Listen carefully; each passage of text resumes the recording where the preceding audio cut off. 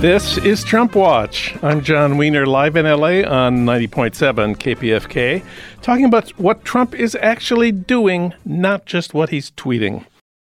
Later in the hour, we'll talk about the huge victories that Black Lives Matter won at the polls in LA County, starting with electing a progressive district attorney, George Gascon. Jody Armour, the USC law professor and Black Lives Matter activist, will comment.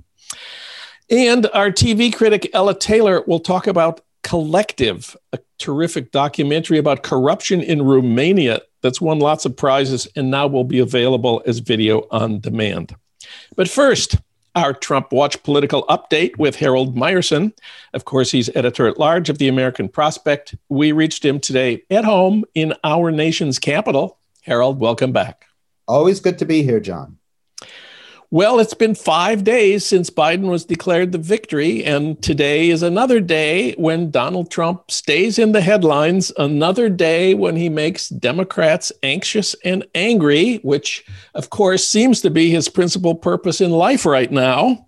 And he is succeeding by refusing to acknowledge the inevitable that Joe Biden will become president on January 20th.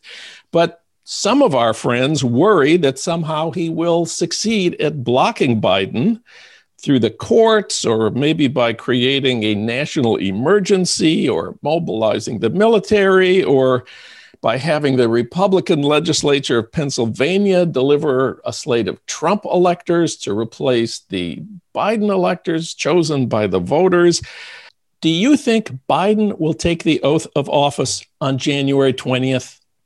I do, and I think it will be administered by Chief Justice John Roberts, which will further, enhance, if as though there were any question, the legitimacy of his taking it. I really can't foresee the courts upholding any of the somewhat ridiculous challenges that the Trump administration is concocting, and I think concocting is the word. And, I think the Pennsylvania legislature will have some trouble if they do that, since Biden's margin in the state is well into six figures. That's, as it were, a level of chutzpah, which I don't think elected officials really have. You can't, if it were 140 votes or 14 votes instead of 140,000 votes, that would be one thing, but it's 140,000. My understanding of this scheme to have, that we've read so much about, of having state legislatures send in their own slates, as happened in the disputed election of 1876 was the last time this happened. But here's the thing. It's true that state legislatures can decide how to pick the state's electors. But once they've decided that the voters will elect the slate of electors, they can't change their minds afterwards because they don't like the outcome. Pennsylvania could have changed its law before the election and said, voters aren't going to get to pick our president anymore. We're going to do it ourselves. I doubt that would be very popular with the citizens of Pennsylvania, but they have decided, like every other state, to leave it up to the voters. And when you vote, you don't vote direct. We don't have direct election of the president. You vote for the electors pledged to, and that's what they did in every state in America. And that's what has to happen. They could change it for the next time around, but the law is clear on this one. I don't think there's any way they could get away with this. Yeah, and I don't think any courts would uphold that, but for the reasons you just cited. I think the courts wouldn't even hold a hearing. They would just dismiss. If the Pennsylvania legislature does that, the courts would just instantly reject it. So how do you explain the failure of all Republican senators except for 3 to acknowledge Biden's victory? Fear of Trump voters primarily, and fear of Trump himself secondarily. And this relates to the future of the Republican Party, which the future of both parties is very much in play now and very much under discussion. Since Trump did get 71 million votes, he does bring out a kind of voter who normally either doesn't vote or votes Republican. And they run a risk, so long as Fox News primetime, as distinct from Fox News not primetime, is banging, the election fraud drums. They run a risk of offending those voters, and they're afraid of primaries and so on. So I think, in a larger sense, that is a reason why Republicans will not revert to the old norm of their old policies and respect for democracy. Now, once all of the court challenges are rejected, they will be more or less compelled at that point to acknowledge Biden's victory. But right now, there's an interesting sort of global united front of Mitch McConnell and Kevin McCarthy and the congressional Republicans and the world's autocrats who, unlike the leaders of the world's democracies, have refused to acknowledge Biden's victory. Vladimir Putin, Xi Jinping, Kim Jong-un, and all of our favorites. Yeah. I mean, Moscow Mitch is back among us. This is the Autocrat International, which is not the international for which the song was written. Right. Yeah, let me just emphasize: 71 million votes, Trump's total, is far more than any other presidential candidate in American history, with one exception, Joe Biden, who got 76 million, but far more than any Republican has ever gotten. He's the most successful Republican candidate in American history, and that counts for something with every other Republican. It sure does. It sure does. By the way, when all the votes are counted, particularly in California, which always comes in last, I think Biden's total will go to 77 million. I think he'll have a popular vote lead over Trump of somewhere between 5 and 6 million votes when all the votes are counted. Not that counts in the American electoral system. God forbid. We believe in one person, one vote. What a horrific concept. But yes, I think the sheer weight of Trump's numbers is the primary factor in Republicans deciding what they should do now and where they should go in the long term. I mean, the most impressive, surprising, amazing thing about this election is the turnout on both sides, that it is so much bigger than last time. I mean, it's sort of dismaying to us that Trump would increase his margin by, about 5 million votes. There were a lot of people who didn't vote last time who turned out to vote for one or the other candidate, and 5 million of them wanted Trump. And I think that may be what screwed up the polls, actually. The polls are interested in who's the likely voter, and people who didn't vote in the past are determined by the pollsters to be unlikely to vote. 5 million more people voted for Trump, and that threw the polls off. That is my humble opinion. Your comment? Well, I mean, a lot of people who didn't vote before voted for Biden, and yet the polls registered that. So it's not just that. It's, I think, also the fact that people voting for Biden were distinctly more willing to talk to pollsters than people voting for Trump, particularly, the Trump voters who normally don't vote and aren't integrated that well into the electoral system might be particularly reticent when it comes to talking to pollsters. You mentioned Fox News. They seem to be torn, maybe even in turmoil about what to do about this. Fox News has been calling Biden the president-elect since Saturday, and that seems hugely important. They cut away from the White House spokesperson when she started talking about election fraud, something they don't usually do to the White House spokesman. On the other hand, some of the celebrities in primetime, as you say, are pushing the electoral fraud line.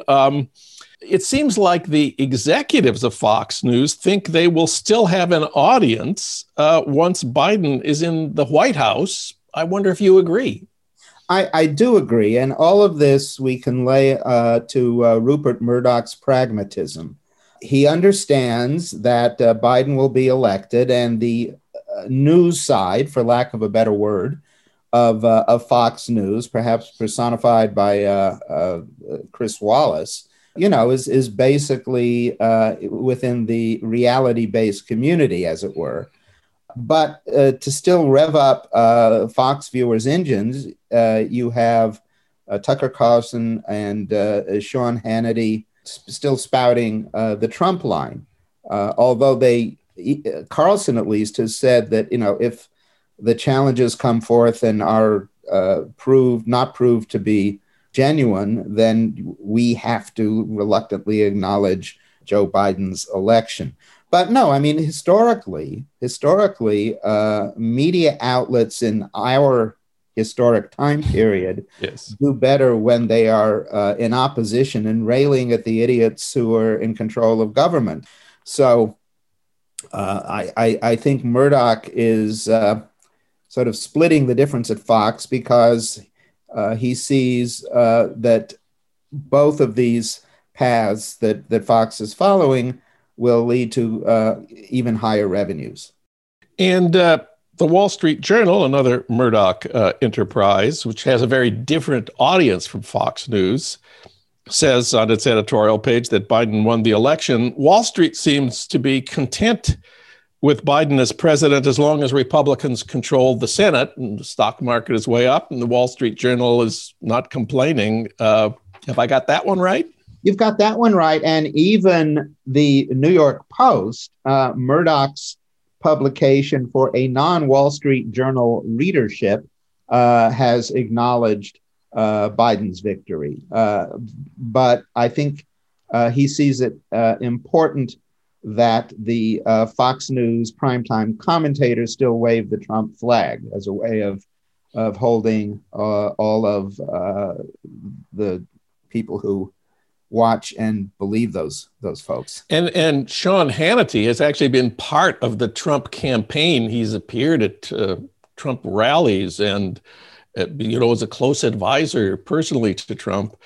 Tucker Carlson is mentioned as a possible Republican candidate in 4 years. So these guys are part of the Republican Party. I think it's fair to say. But there has been a close relationship between most of Fox News, between the executives there. Let us not forget Roger Ailes, who began as a political consultant to Richard Nixon, and also at the New York Post. Now, the guy at the New York Post stepped down the day after the election.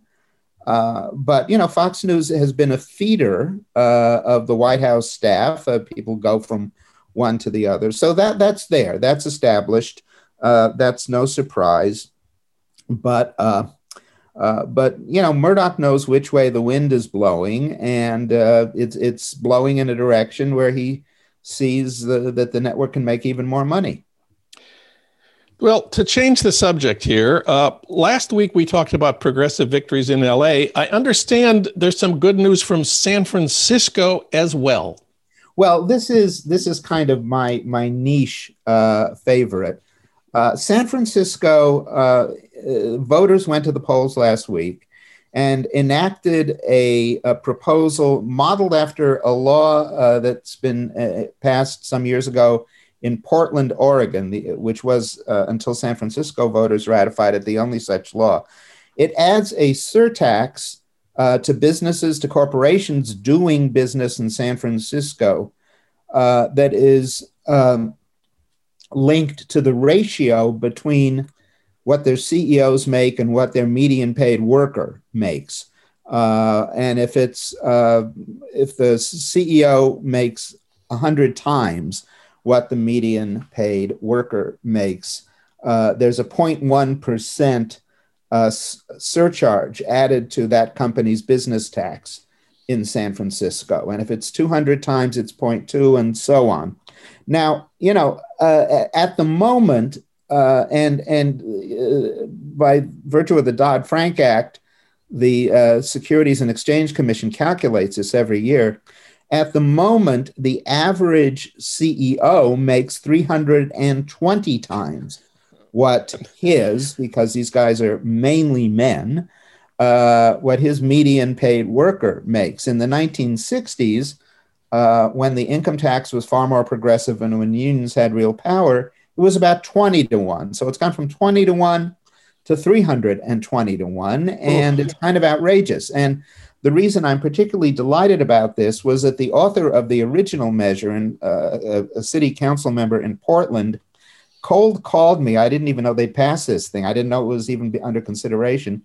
Cold called me to tell me they had passed it in Portland, which was the model for what San Francisco did, and that he first saw this proposal in a piece I had written in the American Prospect in 2014. So, wow. So and there's a second prospect, if I may, and this gets us back to Los Angeles. It's not an election result, but yesterday, on Tuesday of this week, the Los Angeles County Board of Supervisors enacted an ordinance essentially giving workers power to monitor the safety conditions in their workplace since the coronavirus has come around, and to really blow the whistle and, if needs be, shut things down if it doesn't meet the satisfaction of their third-party group, their union, their collective, whatever.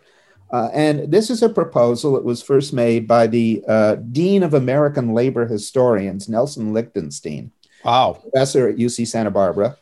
In the pages, or more accurately on the website of the American Prospect in April, it was read by the leaders of the local union of supermarket workers in Los Angeles, and they were the lead force lobbying the LA County Board of Supervisors. So this is sort of to quote the great union leader John L. Lewis: "He who tooteth not his own horn, the same will not be tooted."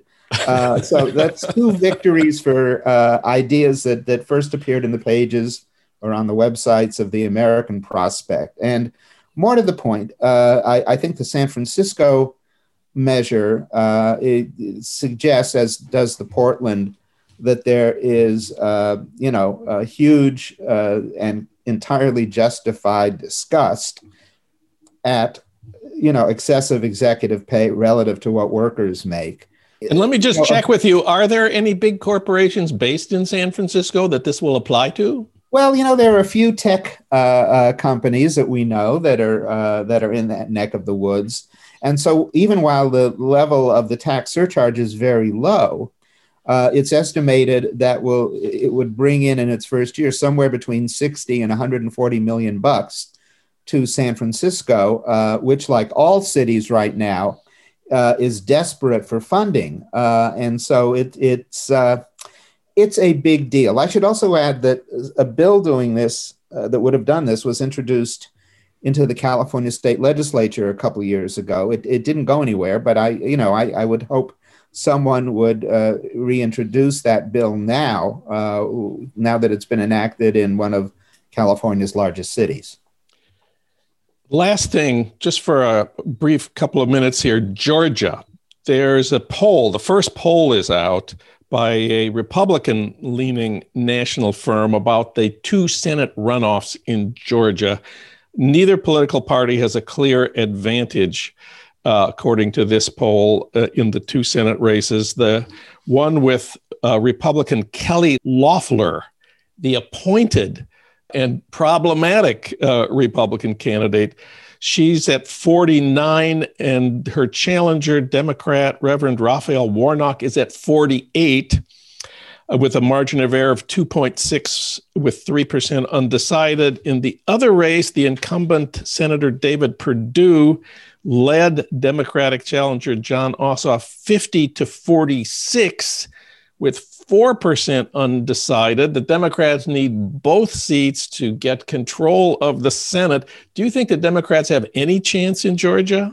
Yes, they have any chance in Georgia. I would not bet the mortgage. I would not bet the farm. I would not bet X, whatever X may be, on their winning both seats, but they certainly have a chance, and it's not that remote a chance. It all depends on turnout. It depends on voter mobilization. We shall see. This is a state which Joe Biden appears to have carried by 14,000 votes. So, it can be done under the right circumstances. The one thing I would bet anything on is that these will both be very close elections. Harold Meyerson, he tooteth his own horn, and we do too. Thank you, Harold. Always great to have you on the show. Great to be here, John.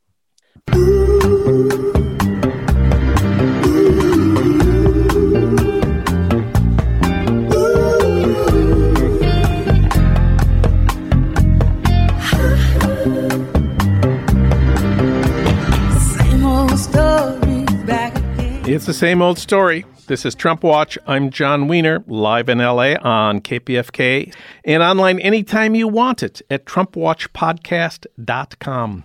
Now it's time to talk about progressive victories in the elections in Los Angeles, the biggest county in the nation with 10 million people. For that, we turn to Jody Armour. He's the Roy Crocker Professor of Law at USC. He's been all over the media talking about protests and Black Lives Matter on NBC, CBS, ABC, MSNBC, the NPR stations here in LA. Now he's got a new book out. It's on race, language, unequal justice, and the law. Jody Armour, welcome back, and tell us the title of your new book. Great to be back with you, John. N*GGA theory, AKA nigger theory. Okay. And we got into a good conversation about that blood-stained epithet earlier. So, we'll come back to it another time. So, LA County, 10 million people, has elected a new district attorney, George Gascon. He got 54% of the vote. Tell us why this is important. It's monumental. It's jaw-dropping. If you asked me 10 years ago if a moment like this was possible in 2020, I would have bet my house on it not being possible, John. That is how really a foundational the shift has been over the last 5 or 6 years in a number of cities, from traditional prosecutors to progressive prosecutors. And George Gascon is in the mode of a progressive prosecutor.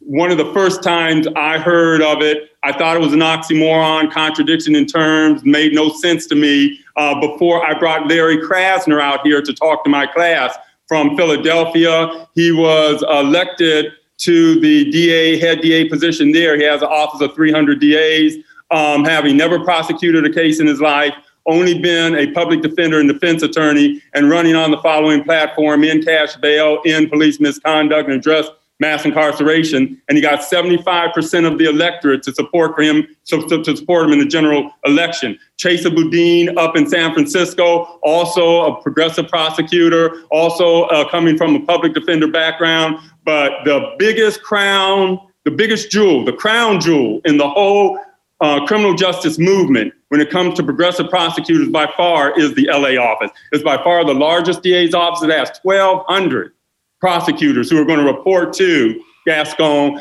and the policies that come out of your office fundamentally shape what criminal justice looks like, how full the prisons are, how full the jails are, who's tried for capital punishment. Everything turns on the prosecutor. It's the linchpin of mass incarceration, and this is a major, major breakthrough. The campaign in Los Angeles to replace the previous district attorney, Jackie Lacey, was initiated by Black Lives Matter.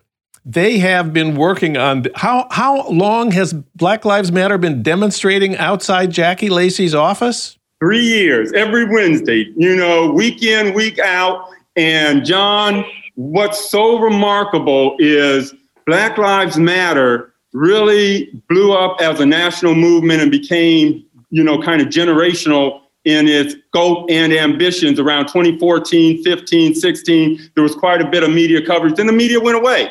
And the activists kept on, though, organizing. They kept the infrastructure developing. They built more sinews of connection. So even though the cameras weren't there, they were meeting for 3 years, for example, in a row every Wednesday outside Jackie Lacey's office. And then when the George Floyd protests erupted, they were able to get on that infrastructure, to ride that infrastructure that was already in place.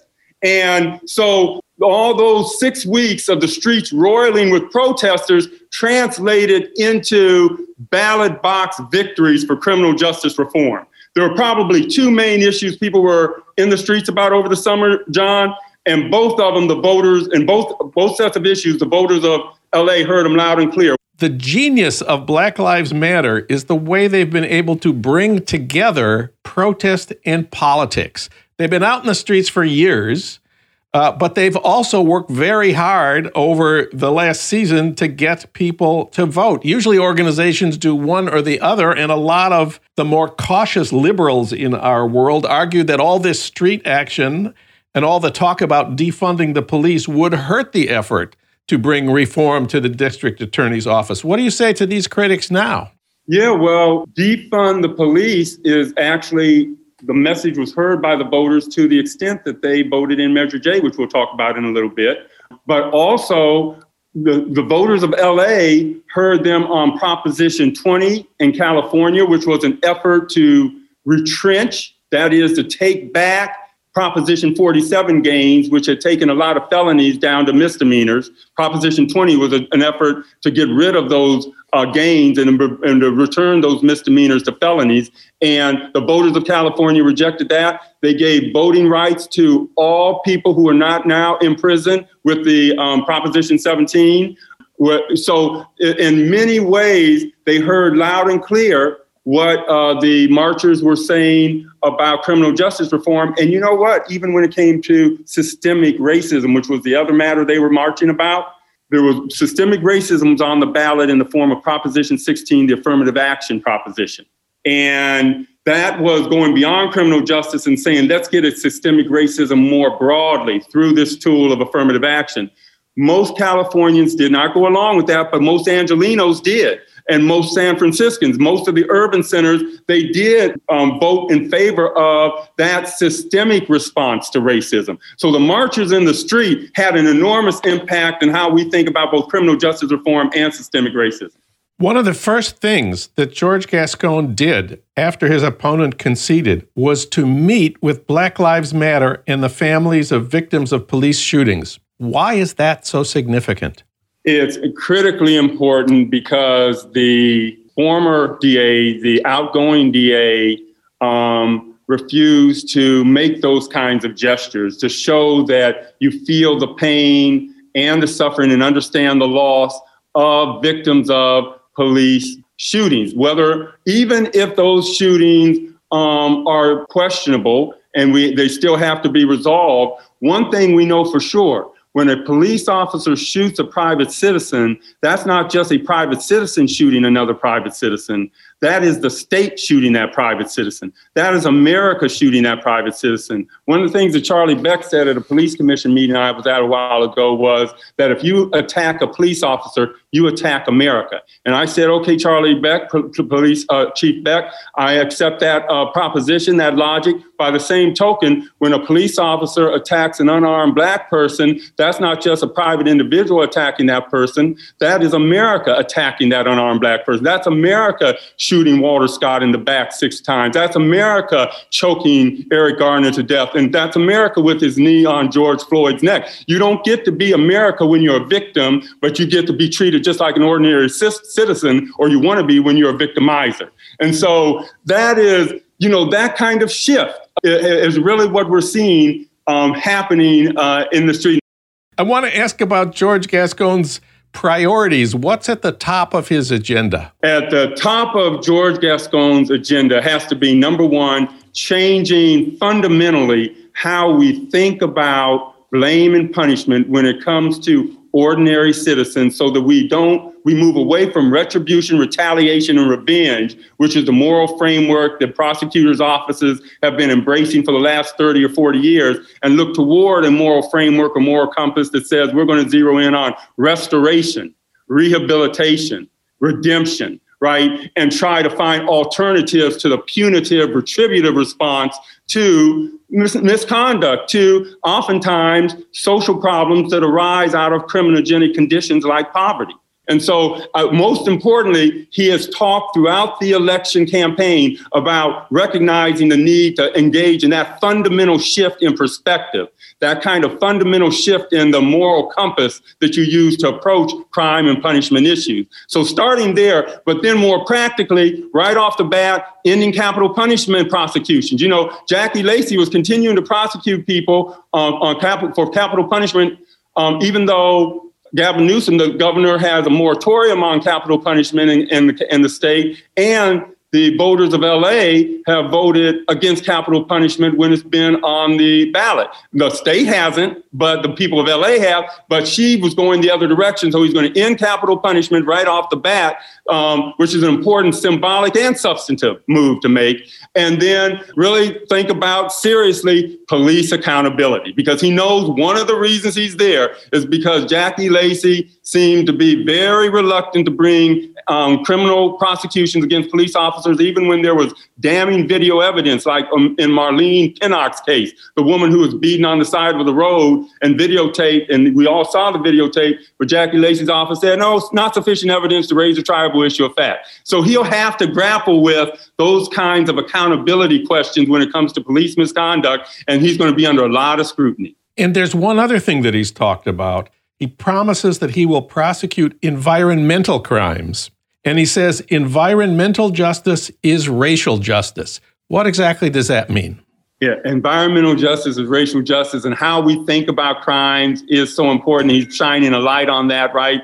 There are, if you go in and you take a loaf of bread, you can wind up in jail for years. But if you defraud your customers or people you're lending money to, it seems like you can just fail upwards and actually enjoy a even better lifestyle. So what he's saying is we're going to go after those environmental crimes that cause as much harm, if not more oftentimes, than street crime, because of all the cancers, all the morbidity, all of the mortality that comes from environmental toxins that are being poured in the environment in violation of the law, but the violators aren't being held accountable, and those sites of pollution are disproportionately near in proximity to minority neighborhoods. That's where the environmental racial justice piece comes in. Those lives are seen as more expendable by policymakers, so they allow factories and other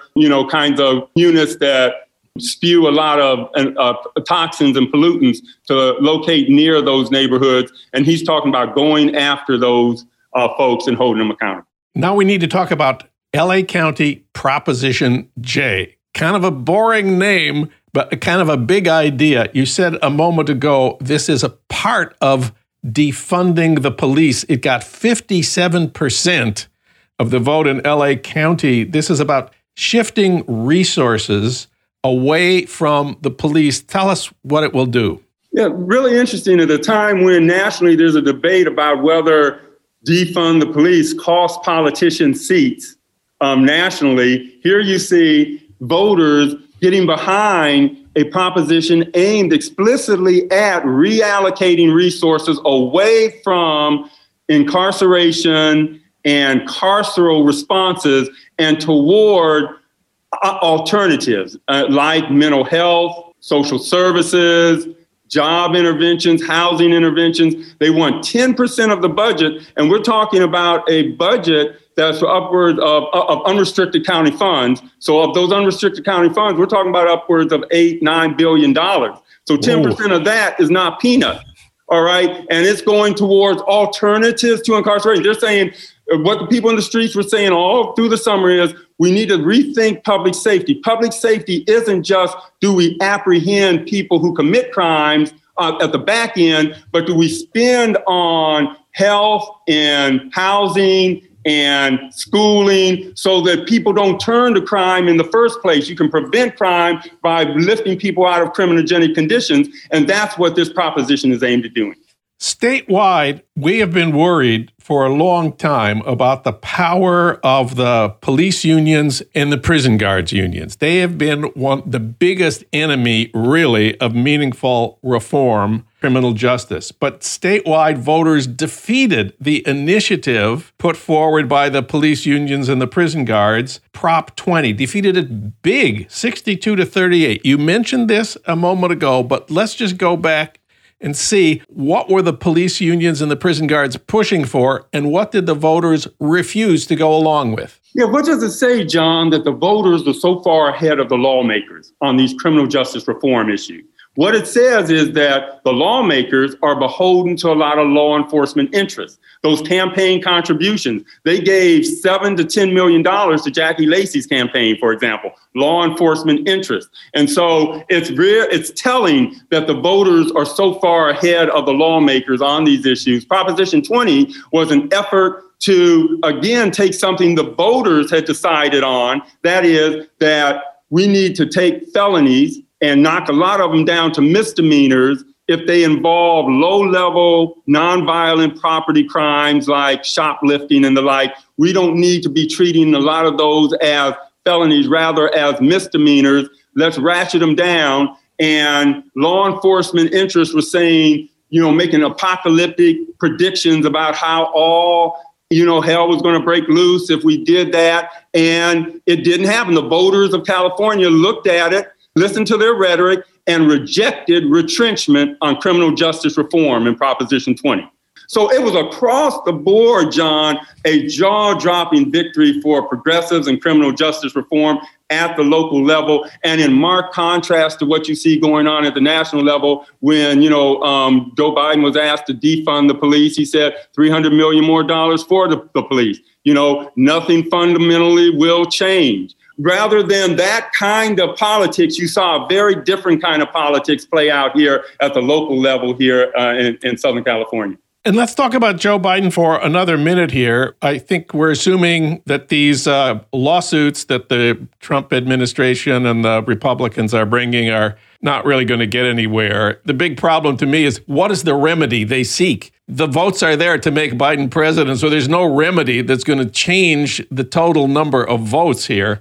So really, we need to focus on Biden's Justice Department, Biden's Attorney General. I can see you have some concerns about this. I have some concerns because the people in the street were marching about criminal justice reform, and we have two people at the top of the ticket for the Democrats who are not associated with criminal justice reform. Although, now we'll see how they're going to respond to some of the pressure from the grassroots who put them in office in some critical places around the country. But I'm just chasing the little, John, by remembering 92 and the elation that was felt around Clinton coming into office. And then he turned around. That's where the 94 crime bill came from. He took the scissors to that social safety net program, FDR's welfare as we know it. Like only Nixon could go to China. It took a Democrat to come in and take the scissors to that program.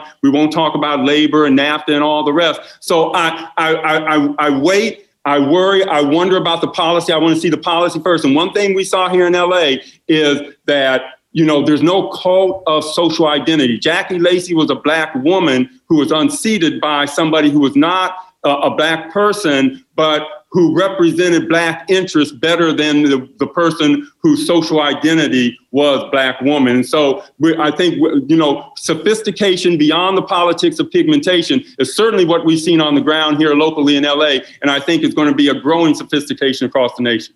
Jody Armour. His new book is N-Word Theory. Jody, it's been great talking to you today. Always, John. Thank you.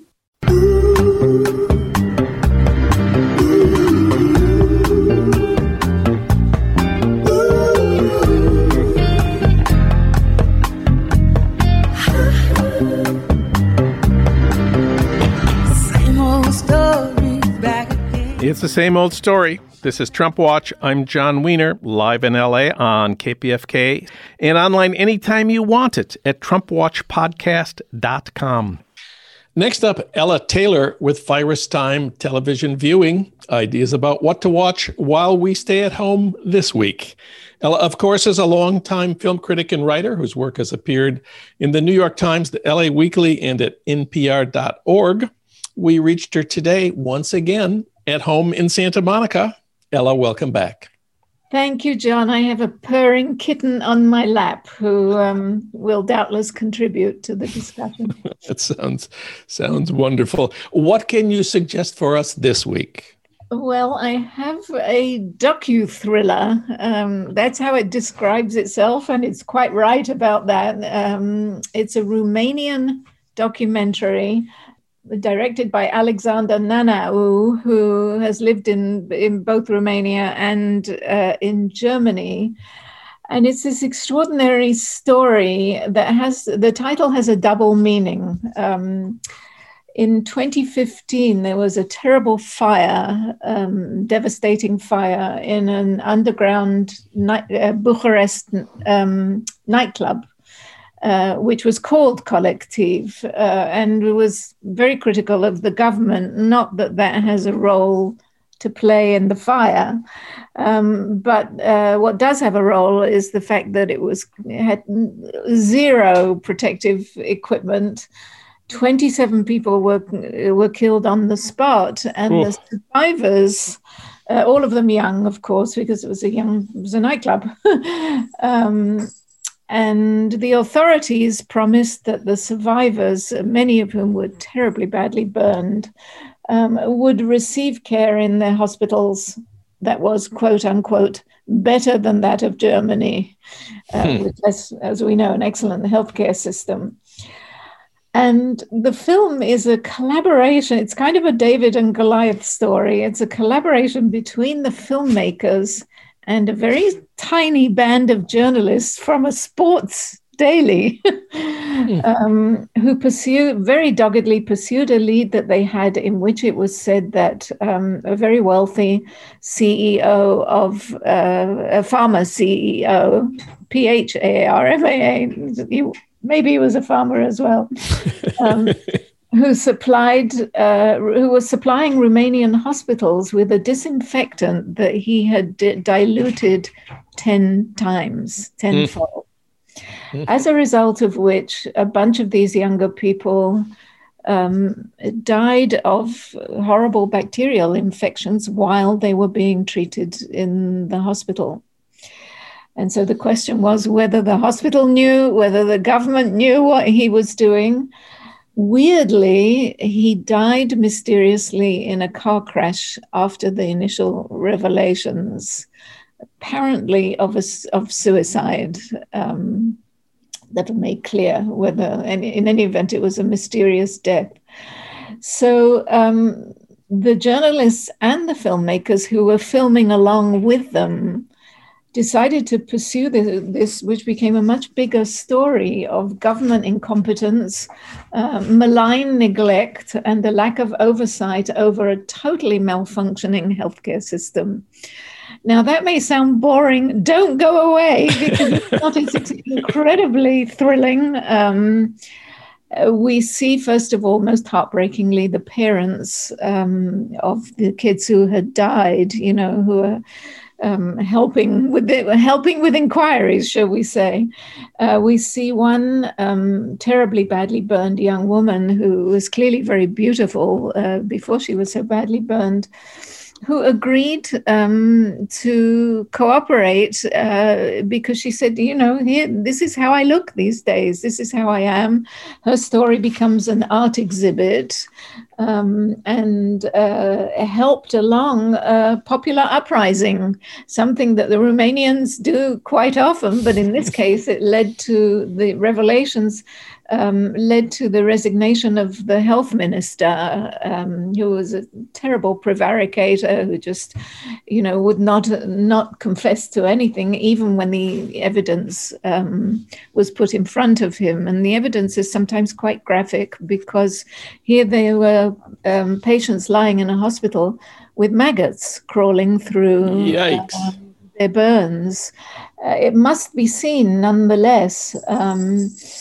The astonishing thing about the movie is that health minister was replaced by a former patients' rights activist named Vlad Voiculescu, who allowed the filmmakers into the inner workings of his office, which imagine. And so gradually, this becomes a story of an expose of government corruption.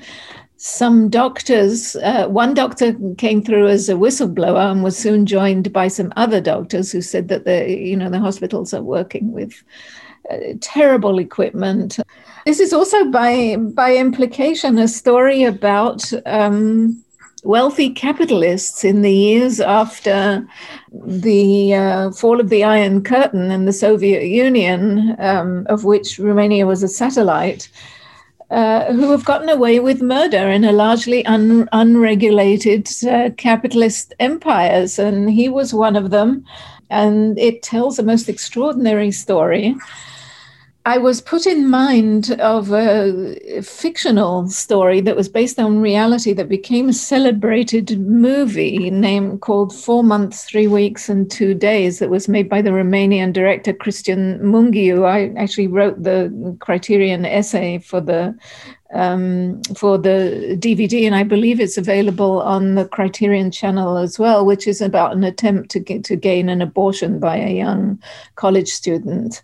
It's also a marvelous film, so I would recommend that and Collective, which really is a thriller of sorts. And there's something terribly endearing about it because it was a sports daily, and they had almost no tech available except for their laptops to go ahead with this.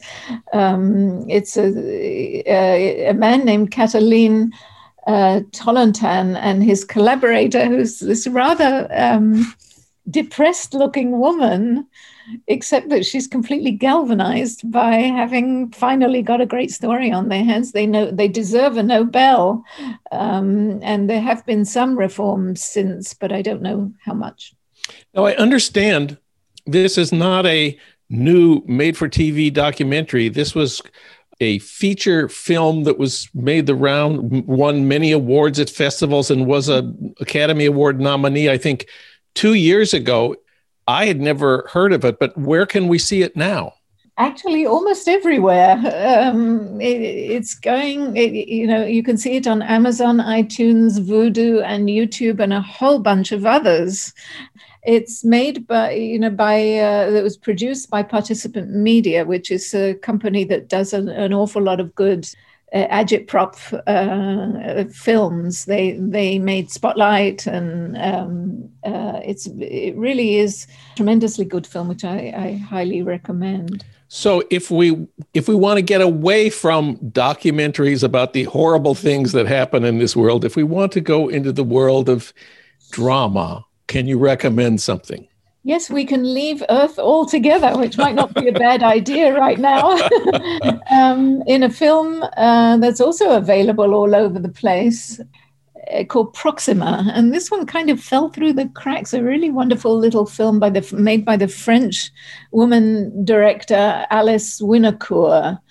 And it tells the story of a woman astronaut who is in training, for her first flight, first mission. She is played by the very good French actress Eva Green, who is best known on this side of the Atlantic for being a Bond girl in Casino Royale. She's astonishingly beautiful. She's got black hair and blue eyes and looks a little bit like Jennifer Connelly. She's Breton and Swedish on one side and Sephardic Jewish on her mother's side, and comes from a very artistic family, and she's a really good actress. She was also in the film Miss Peregrine's Home for Peculiar Children, which was a Holocaust story for young adults. And here she's playing a fairly young woman, a single parent of one daughter, who is in training. And by way of plot, I can only tell you that the launch pad is the final scene, not the first. Okay. Because this is really a kind of almost a procedural. The director went to Star City and studied a great deal. It's really about the preparation process as experienced by one of the few women astronauts. It's all about the rigors of training, the need to prove herself, the constant sexism practiced upon her by none other than Matt Dillon, who's very, very good as this kind of red-blooded astronaut, who becomes actually one of her biggest fans and a friend, given that they both parent. And there's lots of tech and there's lots of stress. But the most, really what the film is about is the back and forth of the relationship between the mother and her small daughter, which gets more and more fraught during the process of training as her departure gets closer. She boards her daughter out. The daughter has a carer who is connected with the astronaut outfit, who's very wonderful, but she's boarded out with the mother's ex-husband, who's played by the I believe German actor Lars Eidinger. Maybe he's not German. I'm not sure, but he was in Berlin Babylon. He plays the evil heir. He's got a face made to play a lifetime of villains, poor guy, but he's very, very good. And he's a somewhat distant father and detached who is forced to pay attention to his daughter as she's with him. So there's a lot of guilt, a lot of anger, a lot of longing, and a very complicated kind of redemption for the mother and the daughter, which is a kind of a coming of age for both of them. And that process is really what makes the fascination of the movie.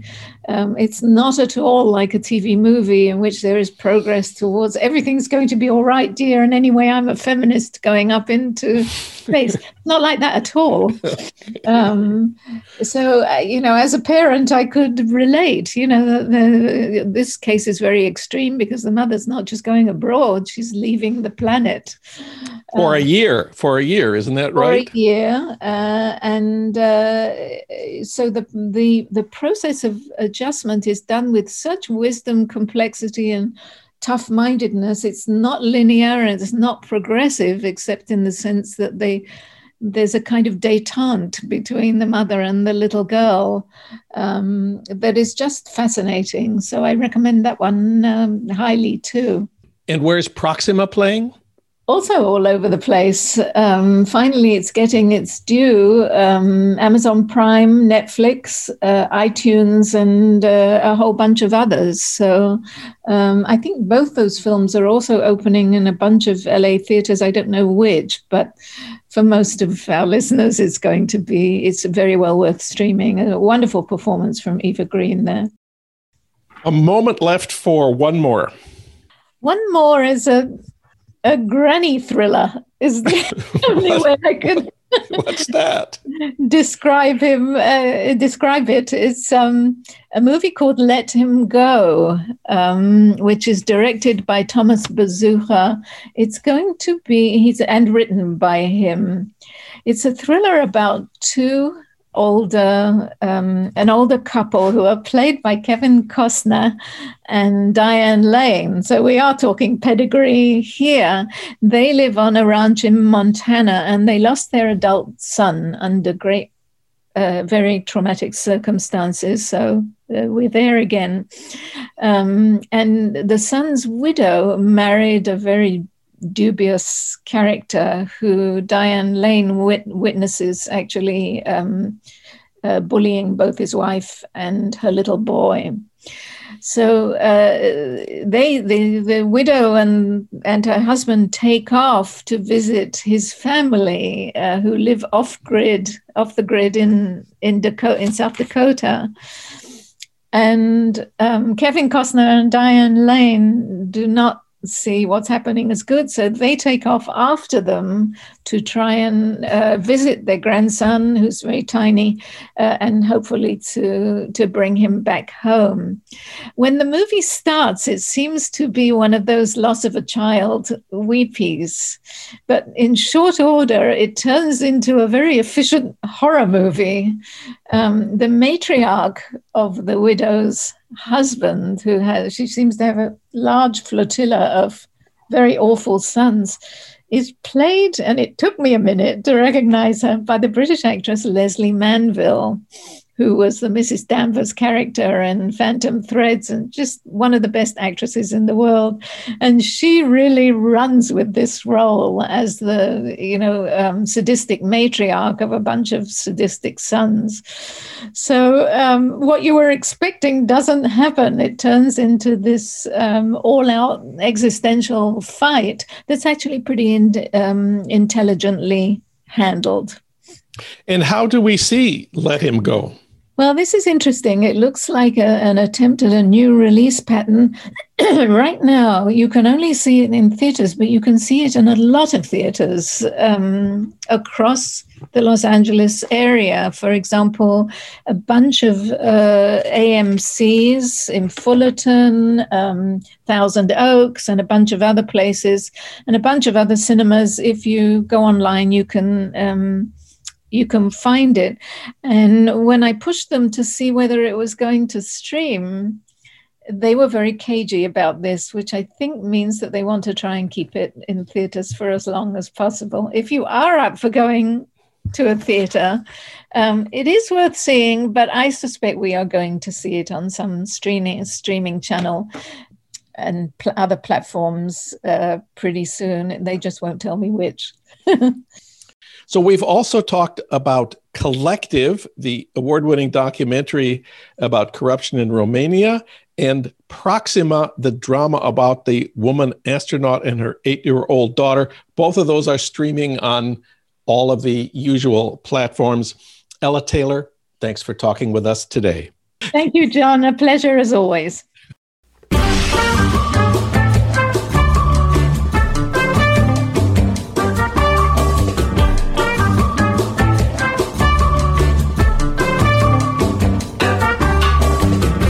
Well, that's it for today's Trump Watch. I want to thank our engineer, D'Angelo Jones, our producer, Renee Reynolds.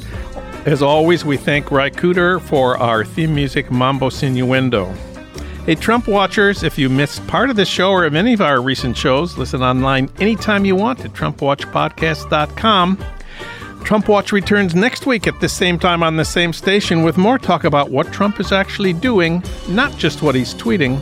I'm John Wiener. Thanks for listening.